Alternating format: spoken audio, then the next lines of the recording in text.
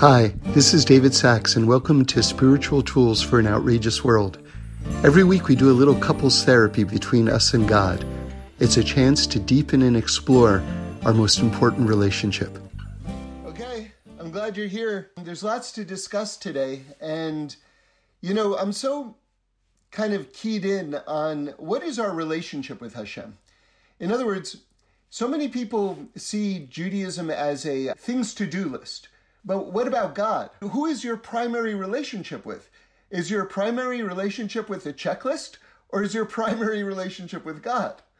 Where is your consciousness at?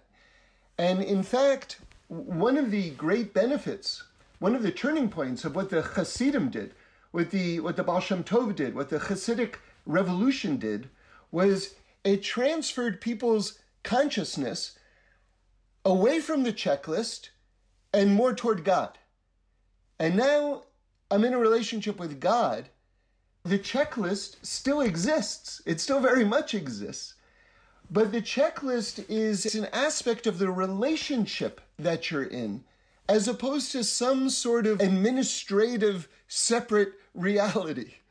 So for instance, just to put it in just human terms for a moment, if you love your soulmate and it's her birthday or something like that, so you want to give a present. You want to express your love in certain ways, right? So the mitzvot are expressions of love between us and God. It's a way that we thrive in terms of cultivating and growing this relationship between us and God. Now, it's not for nothing, by the way, that the Gemara explains when God gave the Torah at Mount Sinai, that when God spoke these words, you ready for this? And this is the Gemara speaking, okay? The Talmud speaking. That they were kisses from God's mouth. That the mitzvot and the words from God were kisses from his mouth. Now, I've never been kissed by a checklist, okay? In other words, if it says, go to the market, and then I go to the market, like, two lips don't come out of the little paper and just sort of like, oh, David, right? It doesn't happen. So, but if I'm in a relationship with God, and then I deepen the relationship by fulfilling his desire, then all of a sudden there's more light in the world. And all of a sudden my soul expands, my consciousness expands. And so there's this beautiful blossoming that takes place. So I think that's important, and this is one of the things that really is at stake and really is at play in understanding on a deeper level what went on with the whole incident with the golden calf. Now, it probably doesn't sound obvious what the connection is between what I just was talking about and where we went wrong with the golden calf. But I'm going to explain it, and you're going to see that there's a very strong connection. Okay, so the goal is that when we go through life, that we understand that God inhabits and saturates all of existence, and that all of our interactions in life, all of reality, is an ongoing conversation with God. All of the people that we're talking to, all the things that we're doing, everything is an ongoing conversation with God. And that way, we get out of this trap, because there's a big trap, and here's how I've been thinking about it lately. So let me express it in these terms. The question is this: is God an idea in your head, or are you an idea in God's head? And God doesn't have a head, okay? So that's the question, because so many people, and I'm talking about religious people right now, people who are really trying, God is just an idea in their head. And now, using the language that we've been discussing so far, that's like saying that God and the mitzvot are a checklist. You understand? It's something other. It's something quantifiable. It's something that can be contained, something limited. It's something other than this massive, infinite reality that you're in the middle of and interacting with constantly. And that's what the Torah is saying. This is like the big step that people have to make if they want to be grown-ups in terms of understanding, like what is Torah talking about? This is what Torah is talking about. This is why I always like to emphasize that the Torah is not a book. It exists in book form. You can find it in a book, but the Torah is not a book. The Torah is the fabric of reality itself. So that's what we're learning. We're learning how to interact with reality itself. Now let me put it another way. And I think I heard this idea from Rabbi Tatz. He has a list of words that he likes to go down. And he says if there's no word for it in the Torah, then this thing doesn't exist. Even if we have a word for it in English, we have sort of like made up something, essentially. Now, I'm not talking about modern things like the modern science vocabulary and things like that. That's not what I'm talking about. I'm talking about certain concepts, okay? So believe it or not, there is no word in Torah for the word religion. We don't believe in religion. We believe in reality. I don't know what religion is. It's either true or it's not true. If it's not true, I'm not doing it. If it's true, I better be doing it. The mitzvot are a description of reality because the mitzvot are the building blocks of reality. Okay? So now I want to transition into what it means to be in this relationship, because you're in this relationship whether you realize it or not. That's the other thing, and we've got to get all these thoughts out, even if it's review, but it's important review, because you really have to know these things, okay? And that is, so many people think the following. People think that, and I call this bad math, okay? Bad math. So what I'm about to say is not true, but this is what people think. God exists to the extent that I believe in him. So that means that if I really believe in God, oh yeah, for you, God really exists. And if I don't believe in God, oh yeah, for you, God doesn't exist. But you understand, God exists whether you believe in him or not. His existence is not contingent on your believing in him, which should give you a massive appreciation for God. Because think of all the people who don't believe in God, and yet God continues to give them life and health and beautiful things. Like, that's a really awesome God, right? And another quality that you see there is that God is not petty at all. So many people think of God as like, if I do this slight infraction, obviously we should try to do the right thing at all times.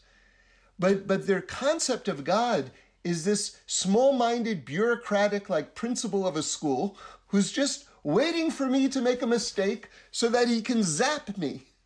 And that's the universe that so many people live in. That's their God. That's not God. And what's the proof that that's not God? Because God sustains and blesses billions of people who don't believe in him. You gotta love God for that. And you also see just God's chesed, God's love, on a massive level, on that level. Now imagine if God is blessing and allowing all these beautiful things to happen for all these people who don't believe in him. What about the people who do believe in him and who are actually trying with all of their might to serve him? How much more so is God loving them? How much more so? To cultivate that ultimate relationship? that's like the highest. So ideally, all of us are in that category and trying to advance ever higher within that category. Okay, so now with this in mind, I want to start to get into the whole incident of the golden calf. Because you're going to see, we're going to approach it from a different angle, from the angle of relationship, okay? And not what did we do wrong, although we might touch on that, but what were we supposed to do? You see, the golden calf was a very big test. Arguably, it was the final test before Hashem was going to bring Mashiach. And we didn't get it right. So there have been books and books and books and books and books written about what we did wrong. What I want to concentrate on is what were we supposed to do? Right? That's what we need to know now. Okay. We're going to build to that. But let's start at a place that I think is very important.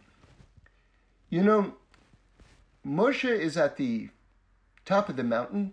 He's in top of Mount Sinai. And God tells him, you better get down there.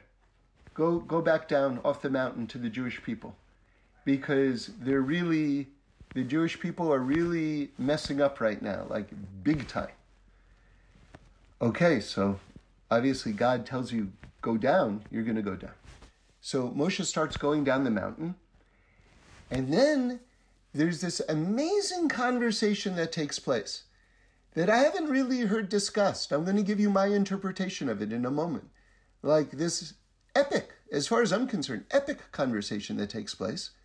While Moshe is going down the mountain, he meets Yehoshua, right? Yehoshua ben Nun. And of course, Yehoshua is the one who succeeds Moshe Rabbeinu.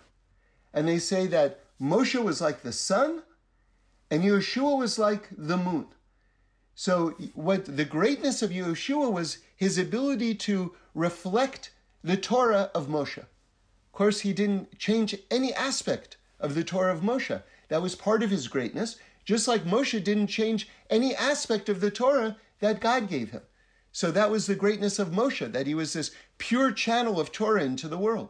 And Yehoshua's greatness was he was able then to take that light and reflect it in terms of the next generation. Okay, so there's only one other person in the world who saw the first tablets, the first luchos, before they were smashed. It was Moshe and it was Yehoshua when they had this conversation. And now listen to the conversation that they have.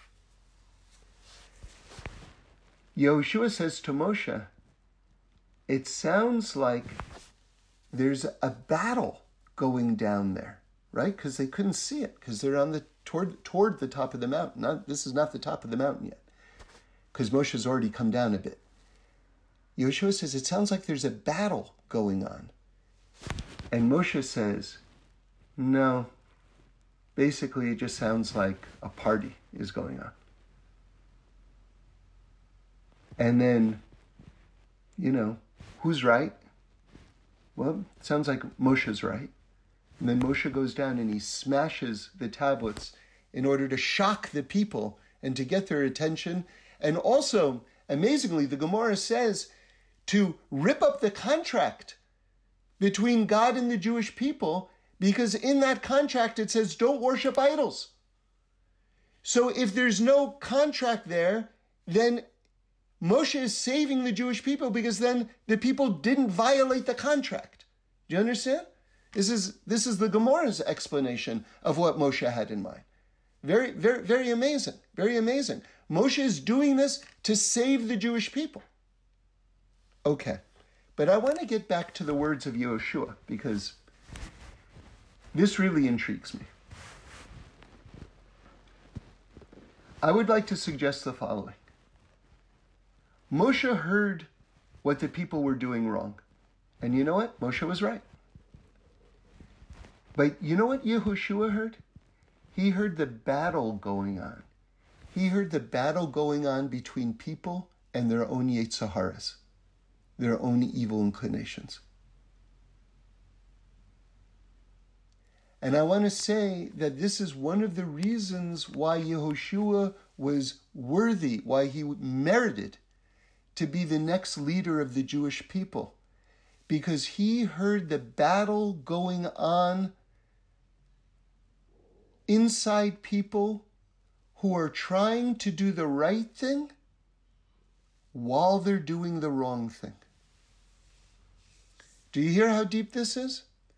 Most people, and now I'm talking about you and me right now. I'm not trying to explain the Torah now. I'm talking about you and me right now. Most people, we look at each other, and there's part of our brain that says, he's doing the right thing, she's doing the right thing, she's doing the wrong thing, he's doing the wrong thing. But here's the question. Are you hearing the battle going on inside the person? Are you hearing the battle to do the right thing going on inside the person while they're doing the wrong thing? Are you looking at them with those eyes?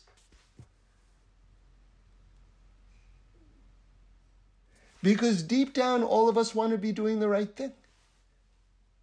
How can we not? We have a piece of God inside of us. We have a piece of God inside of us. Of course we want to do the right thing. Even when we're doing the wrong thing, we want to be doing the right thing. You know, back in the day when we had a Sanhedrin and things like that, if people did certain, not for everything, but certain categories of wrongdoing, they would administer lashes. Okay, and, you know, it wasn't this like sadism event, like there are a lot of teachings how they would get someone who's very weak to give the lashes so that the lashes should be soft or whatever it is. You know, it wasn't really about, you know, damaging the person or taking revenge or something crazy like this. But nonetheless, the Torah says, give 40 lashes in these particular instances. And the rabbis understood that that meant 39 lashes. So if the Torah says 40 lashes, how did the rabbis understand that that really means 39 lashes? And one of the explanations that I heard, which I think is very beautiful and very true, and what we're talking about right now is there is a part of us that never ever wants to do the wrong thing. You can call that the Pinta Yid. And so how can you give someone 30, 40 lashes when there was part of them that didn't want to do the wrong thing? So we'll say 39 lashes.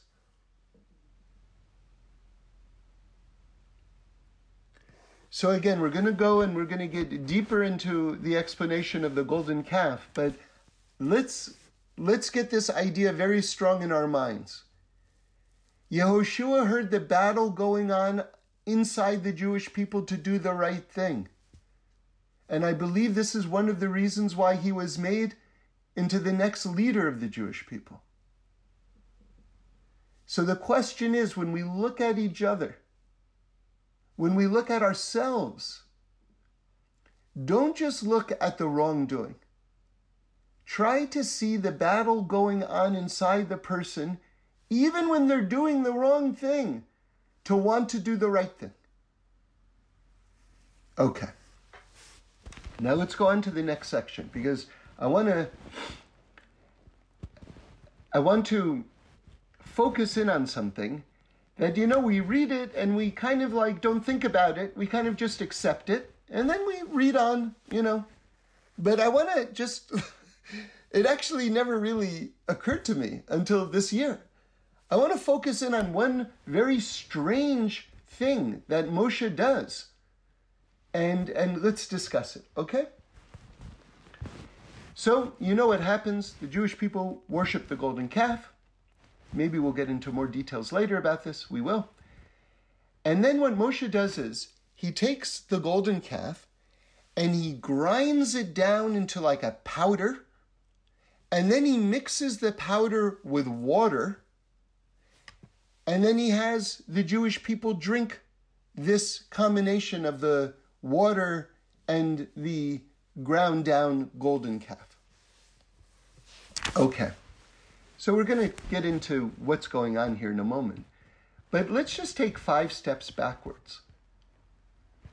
Moshe is having us eat the golden calf?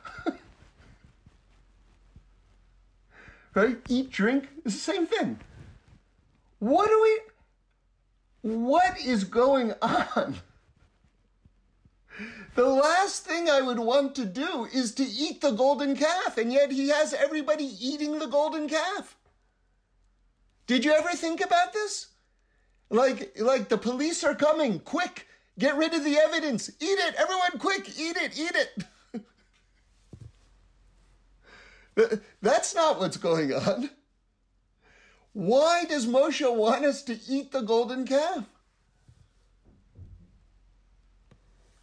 Okay, so it's not normal, except it makes actually perfect sense. And it's incredibly deep what Moshe is doing. Because if you think about it, maybe you already know this, but we're going to go deeper into this idea.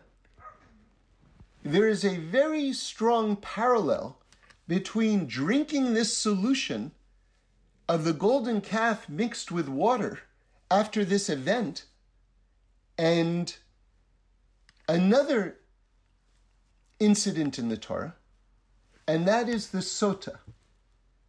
Okay? Because who was the sota?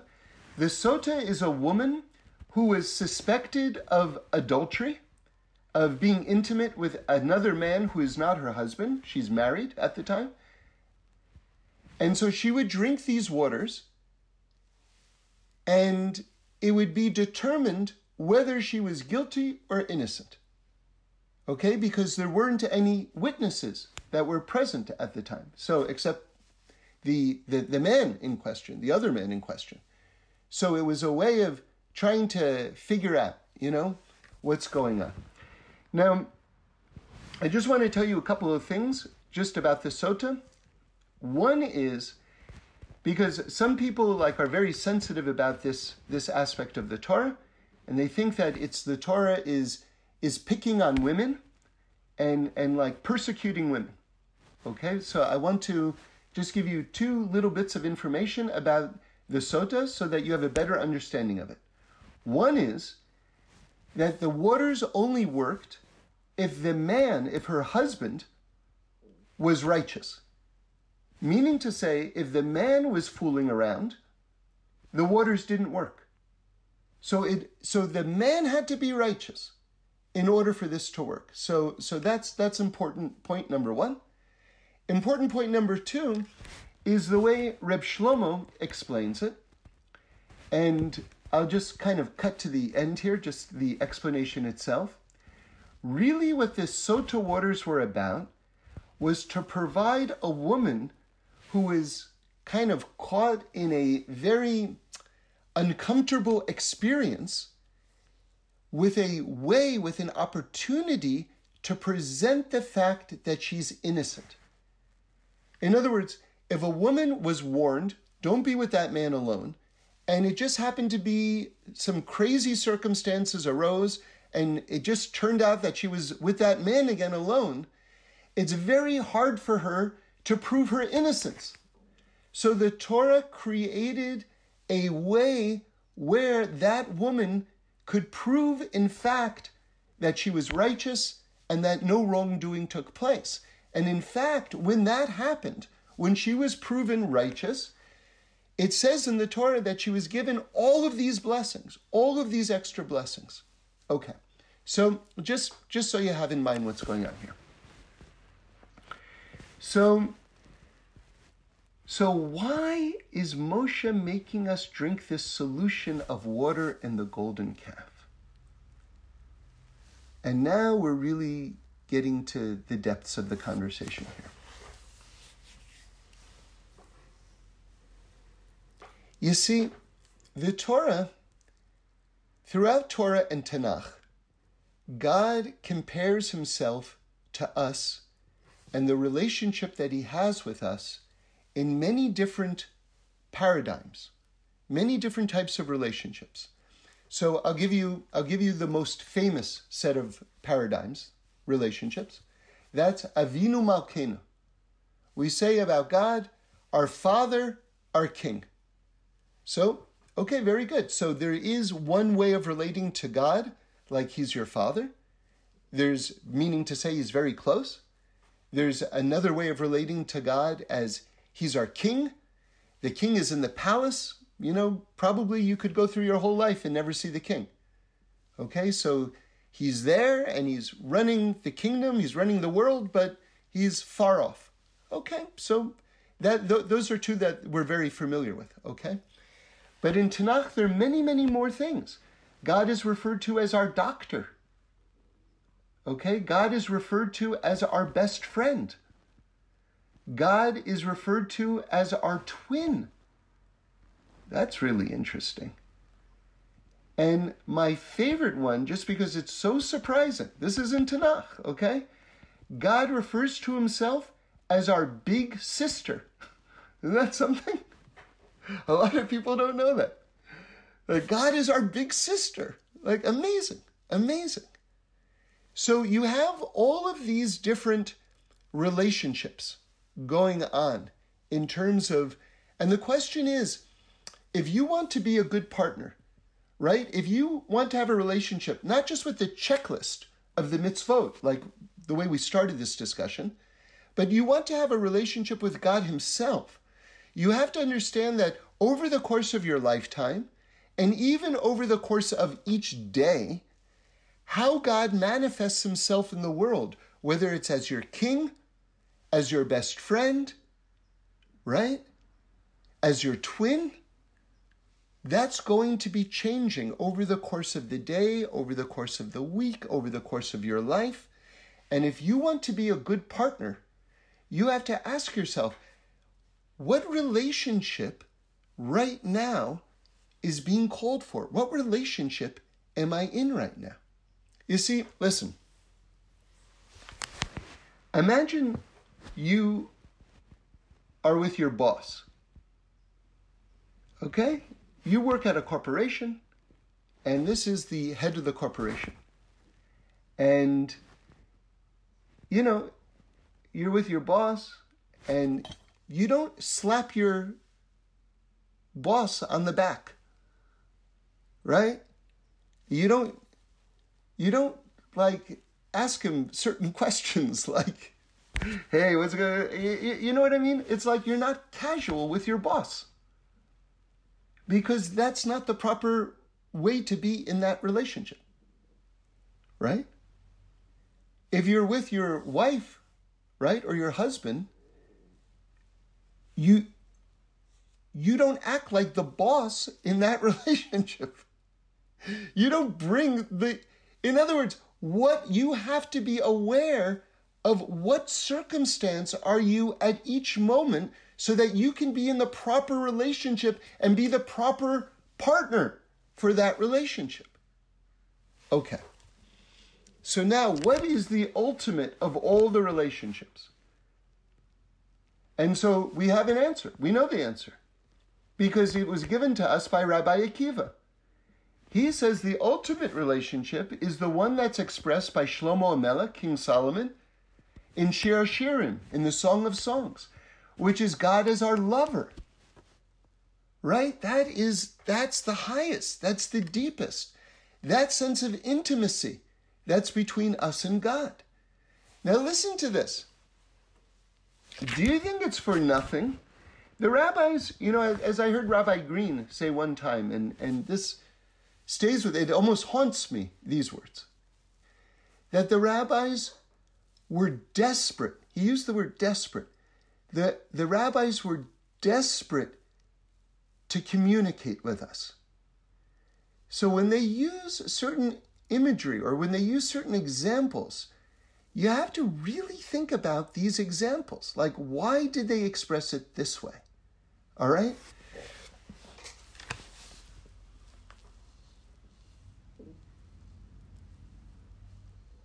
The rabbis say, do you know what the sin of the golden calf was like?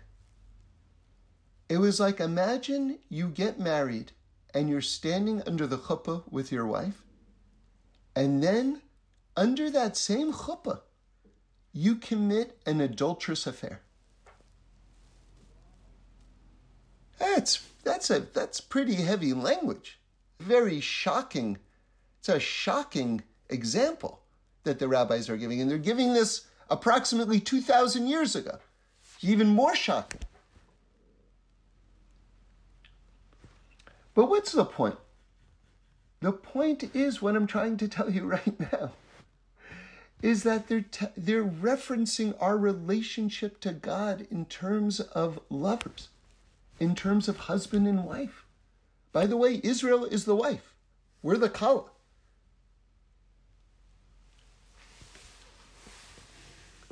Okay. So now, I want to start to put all these ideas together. Why did Moshe tell us to eat the golden calf? Right? Well, he didn't really tell us to do that. But what he was very consciously doing was trying to tell us that we are in a love relationship with God. Now let me tell you why that's so significant.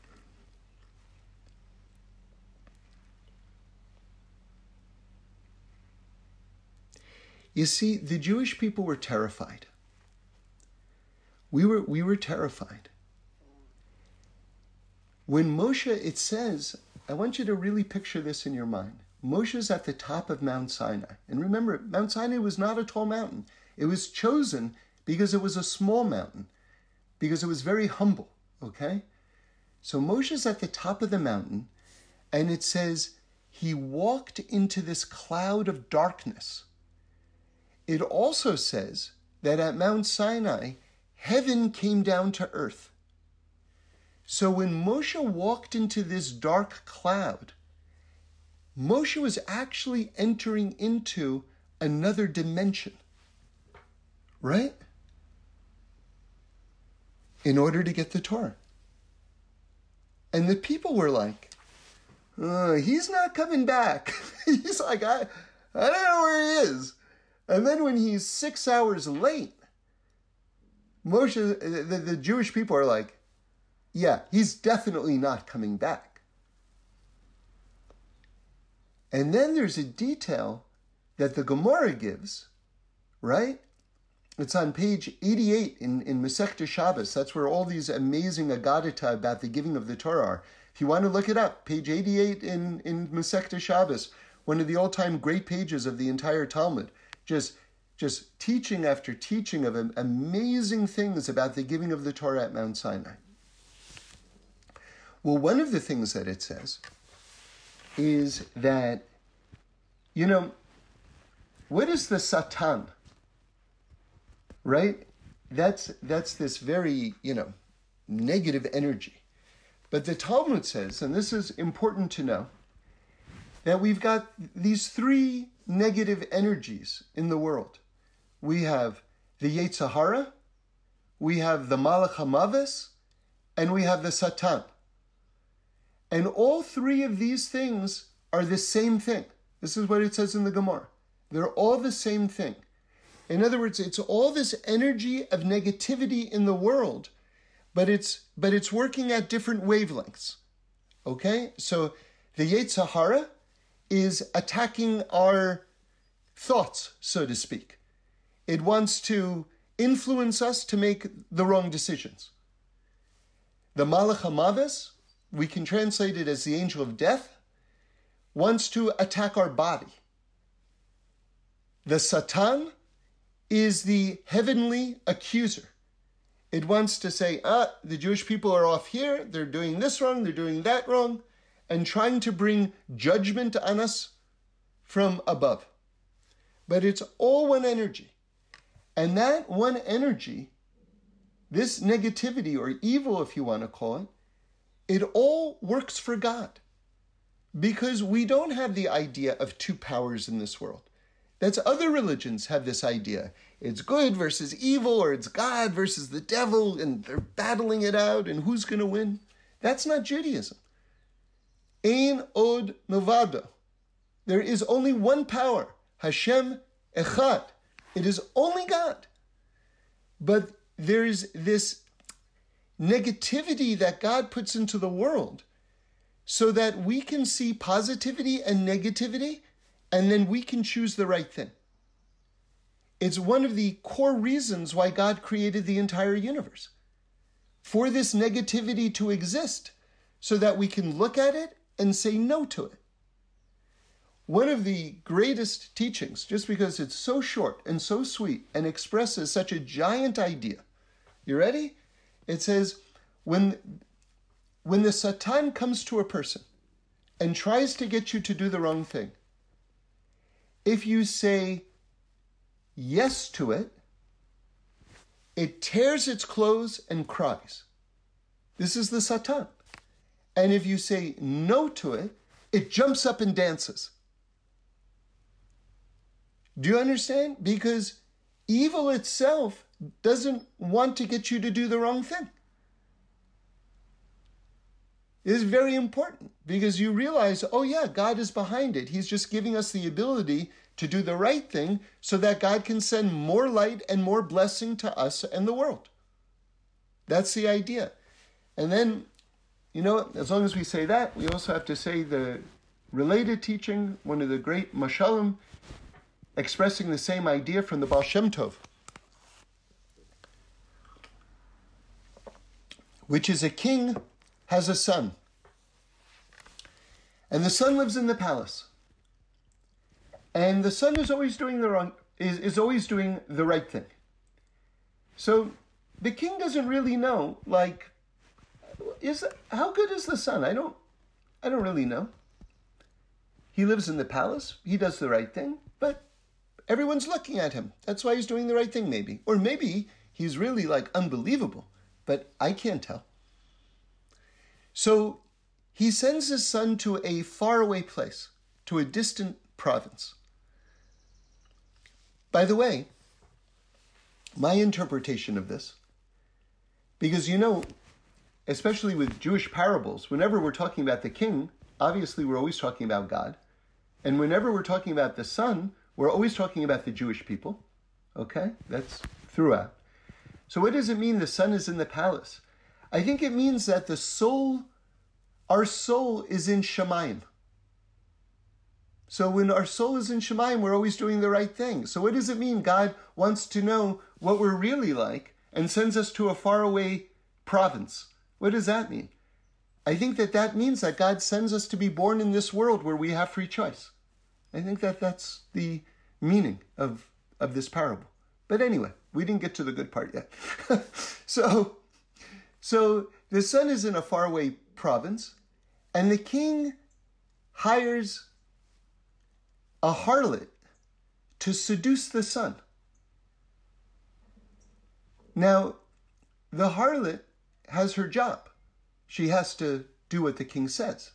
So she has to try to seduce the son. But she knows that the king loves his son, and that the king wants the son to say no to the harlot. But the harlot has to do her job. So as the harlot is seducing the son, she's thinking in her mind the whole time, please say no, please say no, please say no. And that's the Yetzer Hara. In this example, the harlot is the Yetzer Hara. The Yetzer Hara itself wants us to reject it. I saw a teaching from the Baal HaTanya on a separate note, which is that the Yetzer Hara is an angel, and the Yetzer Hara knows the right thing. So the Yetzer Hara, when it tries to seduce us, it's telling us lies. And one of the techniques, if I've done this before and it works, okay? So try to remember this. This is a practical tool I'm giving you right now. When you're being when you hear that voice trying to get you and pull you in the wrong direction, here's what you say to it. You don't even believe what you're saying. Why should I believe it? You don't even believe it. Why should I believe it? Okay. So all of that was just to tell you who the Satan is. So let's get back to the Gemara and let's get back to the sin of the golden calf. All right, let's reset the story. Moshe Rabbeinu is at the top of Mount Sinai. He's disappeared into this dark cloud. He's gone into this other dimension. He's late. He's supposed to be back 6 hours ago. And now the Gemara says the following. God showed the Jewish people an image. The Satan showed, well, they're one and the same, but this is the language that it uses, that the Satan showed the Jewish people an image of Moshe lying in his coffin. Do you hear that? All the people gathered at Mount Sinai saw an image of Moshe being 100% dead. And that's when they did the sin of the golden calf. A very important detail. Very, very important detail. And a crucial part of this story in terms of understanding the psychology of how it is we went into this mass panic. Okay? All right. Now listen. Interestingly, all of the rabbis say it wasn't really idol worship. Isn't that interesting? We think of this as the classic instance of idol worship. And yet they say, no, that's not what was going on. The Jewish people didn't think this golden calf was God. Come on, let's get serious. What they were looking for was a replacement for Moshe. What the Jewish people wanted was we had this like intermediary, Moshe, and now our intermediary is gone. Now we need a new intermediary. And so we'll make this golden calf. Okay. So now we're starting to get to the nitty-gritty here. There's a very interesting question that the Brisker Rav addresses, which is, what was so bad about making the golden calf? On the one hand, it's like, well, wait a second. It's like an idol. It's like, we made this golden statue. And yet, you want to hear something really interesting? The Mishkan, the tabernacle, is the fixing for the golden calf. And you want to hear something interesting about that? Inside the Holy of Holies, where the Aron HaKodesh, the Ark of the Covenant, which holds the tablets from Mount Sinai, on top of it are 2 golden statues, 2 golden angels. Well, what's the difference between those golden statues and the golden statue that is the golden calf? And there's you don't have to get philosophical at all. Just on the simplest level, but the simplest level is the deepest level. God asked us to make those statues, and God didn't ask us to make this statue. Now, let me tell you why that cuts to the core of absolutely everything. Because one of the kind of like the core wrongdoing, right? Just like the epicenter of bad that happened with the golden calf was we decided how we are going to serve God. I'm going to say that again because this is absolutely at the core of absolutely everything and goes back to the Garden of Eden and eating from the tree of knowledge, everything. We made ourselves the final authority. We decided this is how we're going to serve you, God. Now, the reason why this is so important is because, you see, a lot of people say the following, And now listen very carefully to what I'm saying. There's a way to say what I'm about to say, which isn't so bad. It really, honestly, is not so bad. And there's a way to say what I'm about to say that's horrible. And I'm going to explain the difference in a moment. But first, let me tell you what this statement is. Oh, this mitzvah that you're telling me about? Until you explain it to me, until it makes sense to me, I'm not going to do it. All right, so now, let me tell you the not so bad part of that, which could actually be good, which is that I'm not ready for it yet. That's okay. That's 100% okay. It genuinely doesn't make sense yet in terms of my Torah learning. That's also okay. But now let me give you the terrible version of it.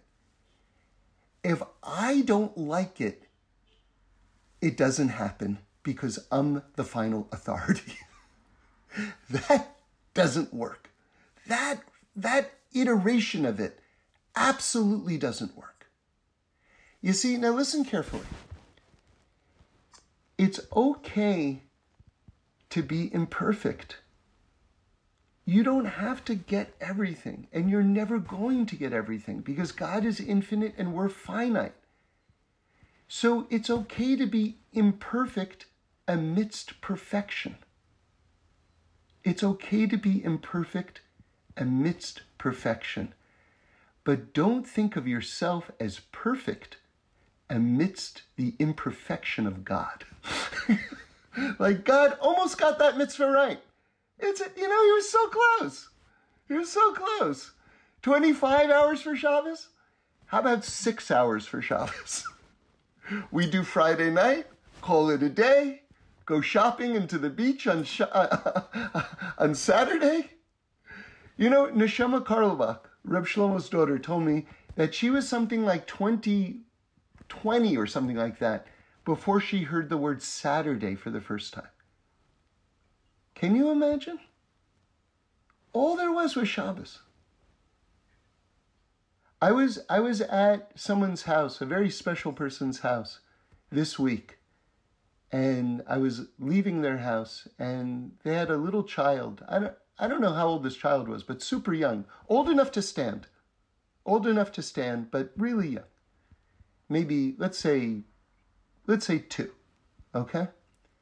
And as I'm leaving, the father instructs his child, it was Wednesday, to shake my hand and to wish me a good Shabbos. On Wednesday afternoon. Right? How is this child growing up? Shabbos, Shabbos, Shabbos, Shabbos, Shabbos. Reb Shlomo would greet people good Shabbos throughout the whole week. And when someone said to him, why, it's the middle of the week, why are you wishing me a good Shabbos? He says, because it's Shabbos Chol Hamoed. That's what he said. Okay, but what were we supposed to do right? What did God want from this test to begin with? I think this is what he wanted us to say. We were supposed to mourn Moshe. We were supposed to say we've lost the greatest human being ever. Remember, Moshe is the greatest prophet that ever existed and ever will exist. Mashiach will be greater in other aspects, but not in prophecy. Moshe remains the greatest prophet that will ever exist. We say Torah Emet. The Torah is a Torah of truth, and it's for all generations. This is why this concept, which a lot of people just dismiss as a very sort of just incidental phraseology, this idea that the Torah, another name for the Torah is the Old Testament. Chas v'shalom. Chas v'shalom. God forbid. This is really a slander. It's a slander. Because it suggests that the Torah is not forever. That the Torah somehow has been replaced. Chas v'shalom. Moshe is the greatest prophet that ever existed and ever will exist. The Torah remains true for all eternity. All eternity. Very, very important to understand. Okay. So now, what happened? We should have said, God, we lost Moshe, and cried our eyes out and ripped our garment and everything like this. And then we should have said, but God, we still have you. God, we have you. We don't need an intermediary. We have you. We can be in a direct relationship with you. We are in a direct relationship with you. And I believe that would have been the final thing. And then Mashiach. There was one little wispy little thread separating like the heavens and the earth. We just had to have our recognition, God, it's us and you. And that's it. But instead we went for this intermediary, this golden calf, and we took that little wispy thread and we turned it into an iron bar. Now, let's put it into relationship terms. Can you imagine you're on your wedding night? This is your wedding night. You know, you had the ceremony. I'll tell you something interesting. At a wedding ceremony, when is a couple officially married? So I think most people think, they step on the glass, they leave the chuppah, they're married, right? I think most people think this. But according to the Rambam, you're not married until you're in the yichud room, until you're alone with your wife. And now listen to this idea. It's very interesting. You're officially married, you ready?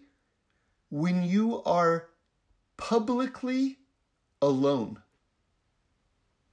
When the community sees the two of you behind closed doors, just the two of you, and says, kosher, it's fine, no problem. According to the Rambam, that's when you're officially married, when you're publicly alone, and it's okay. Interesting. So now imagine, we've just gotten the Torah at Mount Sinai. God has spoken to us with the kisses of his mouth. We're in this unbelievable love relationship. Now imagine you're on your wedding night with your husband, with your wife. And the chaperone comes into your wedding room and says, I just want to make sure everything is okay. I'll be the chaperone. And you would say, my friend, you can go outside, read the newspaper, take a nap, we're okay.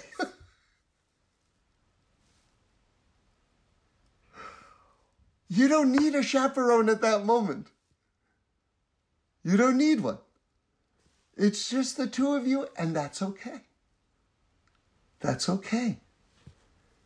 So what were we doing?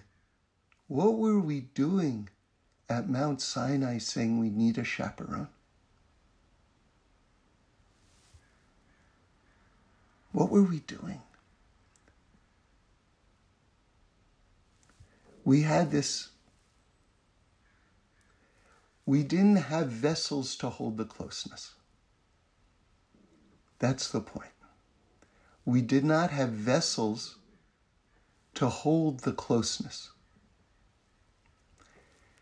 All right, now I want to go into the roots of this problem, and I want to recommend a fixing. Because here's the thing. We can think of God as our king. And it's good. It's good. Hashem Melech. It's good. It's good. It's good. But I don't know if it's going to get us all the way to Mashiach. I think it's got to be that Shir Hashirim relationship that's going to break down all that final whatever those final obstacles are. I think that has to be our mindset and our relationship if we're going to get all the way to the end, right? Okay, so how did we get into this problem? So if you go back to Parshas Yisro, I think it's chapter 20, verse 16 or 17, okay? If you want to look it up. God speaks the first commandment, and our souls flew out of our bodies, and then God had to resurrect, mass resurrection of the dead, like 2.5 million people come back to life. And then God speaks the second commandment, our souls fly out of our bodies again, and God has to bring back this massive congregation of people back literally from the dead. And then we said to Moshe these words, listen very carefully. Moshe, you get the rest of the Torah. Do you hear what happened at that moment? We got maxed out. We didn't have vessels that were wide enough to hold the light anymore. We hit our point of limitation. Okay. So it's good for a person to know their own limits. You have to know your own limits, and you have to grow in a way that makes sense to you. All right? The idea is that the best thing to do is if you can take on a new thing, even if it's small, even if it's very small. You know, one of the great people of the generation, I forgot who it was, but they asked him, what new thing are you going to do on Rosh Hashanah? And he said, when I do the Birkat Hamazon, the benching, I'm going to bench from a book. I'm not going to say it by memory. This is someone who knew the all of Torah, right? And this is what he took on, that when I do Birkat Hamazon, I'm going to do it from a book. Because the great people understand that when you make positive change in your life, you do small things, but after you do a small thing, you make it very real. Now it's part of you, you're not going backwards anymore. Okay? And I heard this teaching, which I always reference because I think it's beautiful. The word halacha, which means Jewish law, that's kind of not a great translation of it. It really means the way, okay? Like this is the rhythm of the universe, the flow of the universe. But halacha has the word holech in it, which means to walk and not to run. In other words, as you take on more things, you do it one step at a time. Okay, so the idea is that you want to expand your vessels to hold more light, more and more, slowly, slowly, more and more light. You see, I think what happened was we got scared. When we saw Moshe wasn't there anymore, we thought, can we be in this relationship with God? Do we have vessels to hold this light?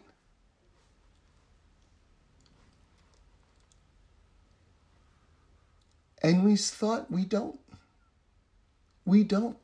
We don't have vessels to hold the light. But if we're going to get to the Messianic era, we have to expand our vessels to be able to hold more light.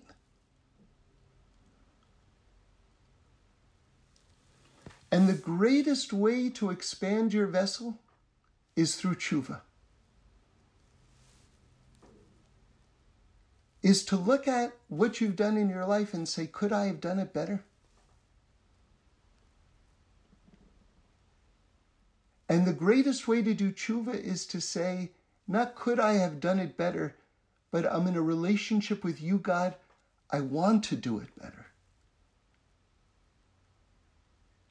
That's called tshuva me'ava, tshuva from love. And that's the highest. That expands our vessels in the most beautiful way. Okay. Now, I really want to explain what I mean about expanding our vessels. That means our ability to receive. Our ability to receive. And now just to give you a very easy bit of imagery, right? Imagine I have this diamond. It's a diamond that I have to hold with my whole hand. It's so big. And now imagine you're wearing some very fashionable clothing and it's just got a little pocket. Sometimes the pockets are sewn up, right? So it makes a perfect seam. It shouldn't look bad, right? Imagine I have this big diamond. I'm trying to put it into your pocket, but it doesn't fit into your pocket. That's what we're talking about. If you make your pocket larger, then I can just put the diamond in your pocket. If your pocket is so little, how am I going to put the diamond in your pocket? It says that there is a deadline on creation. You know what that means? That means this imperfect world. You see, like I like to say, Torah believes in evolution more than Darwin believes in evolution. Darwin says that that life started from a single-celled entity and evolved into who we are right now. But the question is, where did that single cell come from? And where did time and space come from to hold that single cell? So Judaism says the entire world is evolving, and it's never stopped evolving. It's not just the individual person. We're still evolving. The world itself is still evolving. And we're evolving into this massive vessel which can hold more and more light, the light of perfection itself. And God tells us that process is going on right now, and it's going to complete itself. Now, here's the question. And we call that completion of the process Mashiach. That will be the perfection of the world. Like I always like to say, everybody's got the same question, whether you can articulate it or not, which is, if there is a God, why is the world so messed up? Everybody has this question. And the answer is because the world isn't finished yet. That's the answer. God made us partners with him to finish the world. Or as Reb Shlomo put it so brilliantly, if God created the world perfect, you see, most people think God created a perfect world and then we messed it up and we're trying to get back to zero. That's not what's going on. As Reb Shlomo put it, if the Garden of Eden was so perfect, what was the snake doing there? Isn't that fantastic? If the Garden of Eden was so perfect, what was the snake doing there? And one of my favorite gematrias in the world. When you first hear it, you go, how can this be? I don't understand. It's impossible. But once you understand the reason for it, you go, oh yes, of course. That makes perfect sense. Nachash, which means snake, as in the Garden of Eden snake, which is this level of imperfection in the world, right? Nachash is gematria 358, which is the gematria of the word Mashiach. Can you imagine? Nachash and Mashiach, root evil and the greatest manifestation of good, have the same number? How could that be? The reason is because we were supposed to take this Nachash energy, which is the unfinished energy, the raw energy of creation, and by saying no to it, right? By saying no to the Satan, by saying no to it, we would have harnessed it, contained it, and that containment of that energy would have been the finishing of creation, and that would have been Mashiach. This is why Nachash and Mashiach are the same number, Because once we control that energy, then that's the end. That's the completion of creation.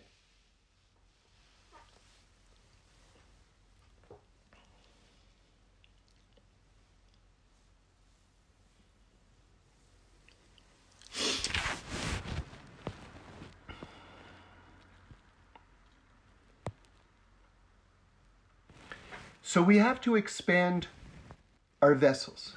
And now let me tell you what this means. The perfection of the world was put into the world from the very beginning of the world. Okay? So the perfection of the world is part of the world already. And now it's blossoming, blossoming, blossoming. But we have an interesting word. So Mashiach is going to come. This is part of God's plan. It's already been put into creation. But now, like they say in the Hollywood detective shows, police shows, so to speak, God says the following: we can do this the hard way, or we can do this the easy way. Right? That's always the scary moment when you hear that from the detective when he's talking to you when you're alone in the interrogation room, right? We can do this the hard way, or we can do this the easy way. You see, the easy way is when we expand our vessels to hold the light. And then, all of a sudden, our vessels are big enough to hold the light. That's not what happened with the golden calf. At the golden calf, we asked for a chaperone. We asked for that intermediary because we were afraid to be in that direct relationship with God because our vessels hadn't expanded enough to hold that light. We weren't ready for the depth of that relationship yet.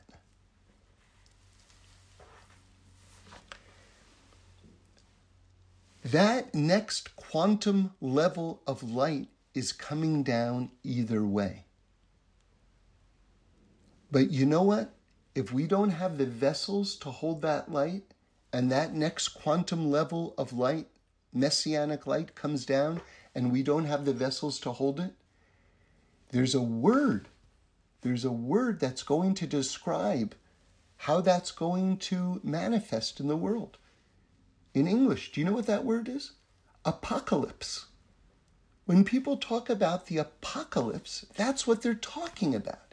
It's when that next quantum level of light drops down from heaven and we don't have a way to contain that light. So we have to expand our vessels so that we're ready to contain that light. Now I want to show you this in the letters. This is something that I came up with, but I'm just telling you what's there, okay? It says in Gemara Megillah that if a verse from the Torah begins with the word Vayehi, something bad is going to happen. If it begins with the word Vahaya, something good is going to happen. Okay? Very straightforward. So I was looking at those two words because we know only good comes from God. Only good comes from God. So I thought to myself, I have to analyze these two words, Vayehi and Vahaya. Vayehi, something bad's going to happen. Vahaya, something good is going to happen. Let me look at the letters. And you want to hear something amazing? Both of those letters are only composed of the holiest name of God, Yud-Kei Vav-Kei. So what's the difference? That's interesting in itself. Both are spelled from the name of God. So what's the difference between the word Vayehi, something bad, and Vahaya, something good? Well, Vahaya, something good, it's the Yud-Kei Vav-Kei. It's the letters of Hashem's name, exactly, but in a different order. Interesting. And I'll give you a little side teaching here. Every month has a different, it's called tziruf, a different combination of the four letters name of God, because you can make 12 different permutations of the four-letter name, and there are 12 months. So each month has a different combination. Do you know, but most of them don't spell a word. there's an instance where the combination rearranged spells a word. You know what month that is? Tishrei. It's Vahaya. Vahaya is the combination for the month of Tishrei, which means, remember, Tishrei is where we have Rosh Hashanah, Yom Kippur. It's in Tishrei that the next year is decided. And isn't it interesting and a beautiful example of Jewish optimism that in the month where the new year is going to be decided, it spells out the word Vahaya. Something good is going to happen. So when you head into Rosh Hashanah, you have to be optimistic. You have to say something good is going to happen. Very important. Okay, so now let's get to Vayehi. So Vayehi also has the letters of the Yud Ke Vav Ke, but there's a difference. There's 2 Yuds and only 1 Hey. Okay? Vahaya, something good is going to happen, has 1 Yud and 2 Heys. What's the difference? Well, we have to know what is a Yud and what is a Hey. Okay. So a Hey, I heard from Reb Shlomo, is a vessel for the light. It's something that holds the light. So with the name of God and rearranged as Vahaya, something good is going to happen, you have 1 Yud and 2 Heys. The Yud is the emanation of light. Okay? It's a point of light that's brilliant beyond. It's the Yud of the Yud Ke Vav Ke. Right? Just this massive projection of light. So if you have such a big projection of light, you better have 2 vessels, right? Now, what is Vayehi? Something quote-unquote bad? You have 2 Yuds and only 1 Hey. You have 2 emanations of light, or 2 points where light is emanating, and only half the vessels to hold it. And that's why it means something bad is happening. It's not bad because there's only good from God. So now we have a new definition for bad. You ready for this? It's good that you don't have vessels to hold.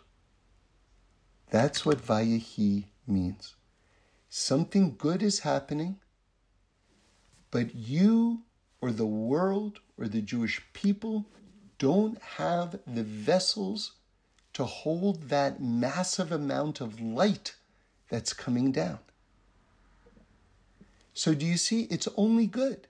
It's either good that you have vessels for, that's Vahaya, or it's good that you don't have vessels for, that's Vayehi.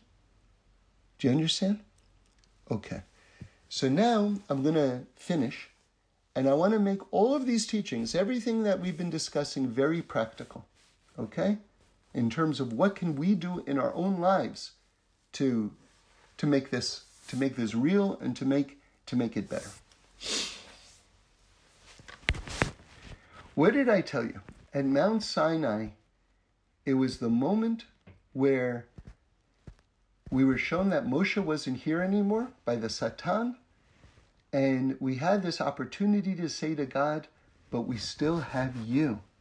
We still have you. We're in a direct relationship with you. We don't need any outside party. But we didn't do it. And why didn't we do it? Because we were afraid of the closeness. Because our vessels, our ability to hold that closeness wasn't large enough. Or we didn't think it was large enough. We were afraid it wasn't large enough. So here's what I'm saying, and I'm saying this first and foremost, I'm saying it to myself. But I'm going to speak to myself right now, and it's for you too, okay? We have to expand our vessels. We have to do more. We have to get used to an increased closeness with God. Now, what does that mean? That means that maybe it means learning more Torah. Like, let's say you're learning Torah for an hour a day. So maybe it's an hour and 10 minutes a day. Maybe it's 2 hours a day. Let's say you're doing a certain amount of nice things, but do more nice things. Let's say that you regret certain things that you've done in your life. But do you look back on those things and still enjoy what you did? Like, how can I ever have gone against God? And how can I look back on what I did and still take enjoyment from when I went against God?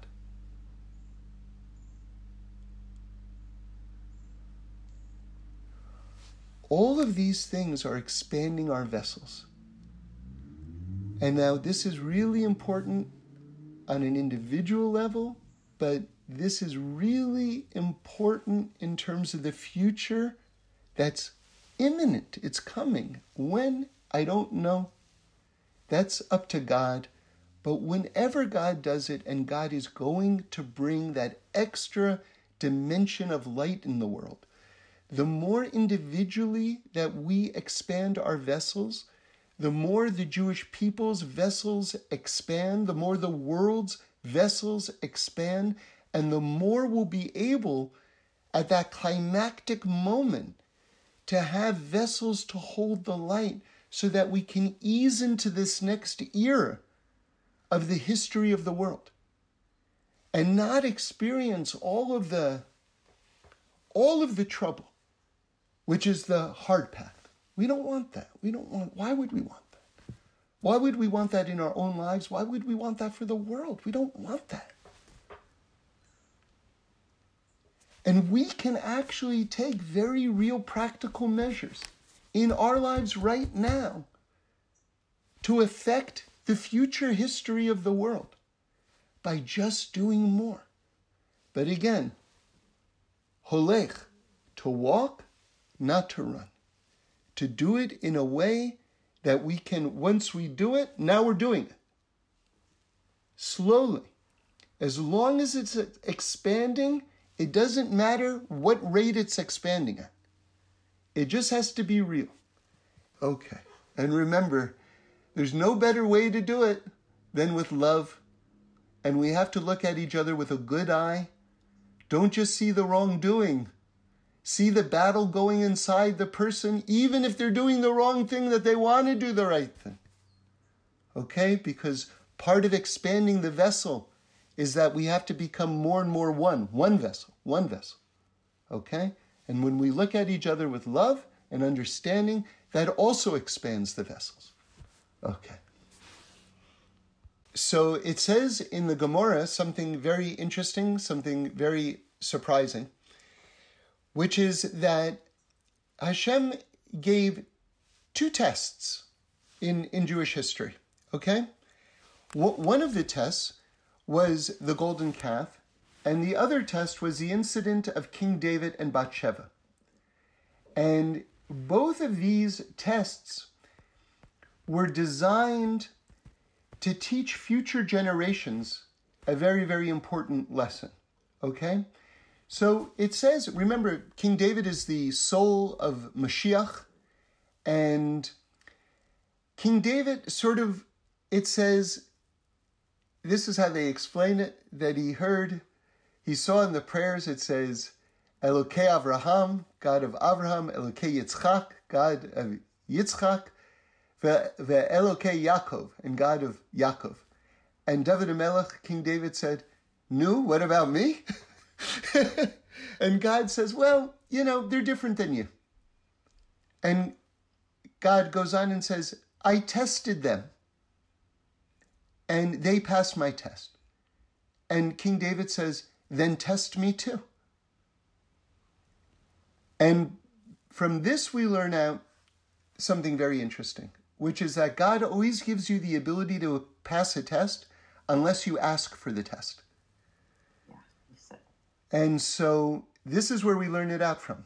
And God says, I'm even going to tell you how I'm going to test you. I'm going to test you with a woman. And it's going to be Bathsheba. And the whole story is very, very interesting. But it says in the Gemara in another place that anyone who says that King David sinned is mistaken. And yet we understand the whole incident with Bathsheba, at least on the outside, it appeared to be wrong. And it appeared to be wrong to the extent that everyone understood it as wrongdoing. So that's why we talk about it as he did wrong. But on a deeper level, he didn't. But because it appeared to so many people that he did, then, on some level he did do wrong in terms of the eyes of the people. Anyway, here's the point. The point is that God did this so that and of course, David HaMelech's reaction to this is to do tshuva, is to return to God, and God accepts his tshuva, his return. And so the Gemara explains that why did God bring this test to King David and to have King David not pass this test? To teach people for all time, till the end of days, that if King David can do something wrong, if the soul of Mashiach can do something wrong and still fix it, then you can fix whatever it is also. And now, so to speak, what was the King David of generations? So the Gemara says, maybe you say that about an individual can return, but can an entire community return? Can the whole Jewish people return? So God says, what is the greatest? I'm going to take the greatest generation that ever existed, the generation that received the Torah at Mount Sinai. And I'm going to show you that they're going to make a mistake also. And I'm going to show you that they are going to return from this mistake as well. To teach you that not just can individuals return, but entire congregations, the entire Jewish people can return, because there is no generation higher than the generation that received the Torah at Mount Sinai. And if they made a mistake, and if they return, then you can also return. Thanks for listening. We do this every week, so join in again next Sunday for a new podcast where we explore the amazingness of life. And review us and send in any comments or suggestions. I'd love to hear them.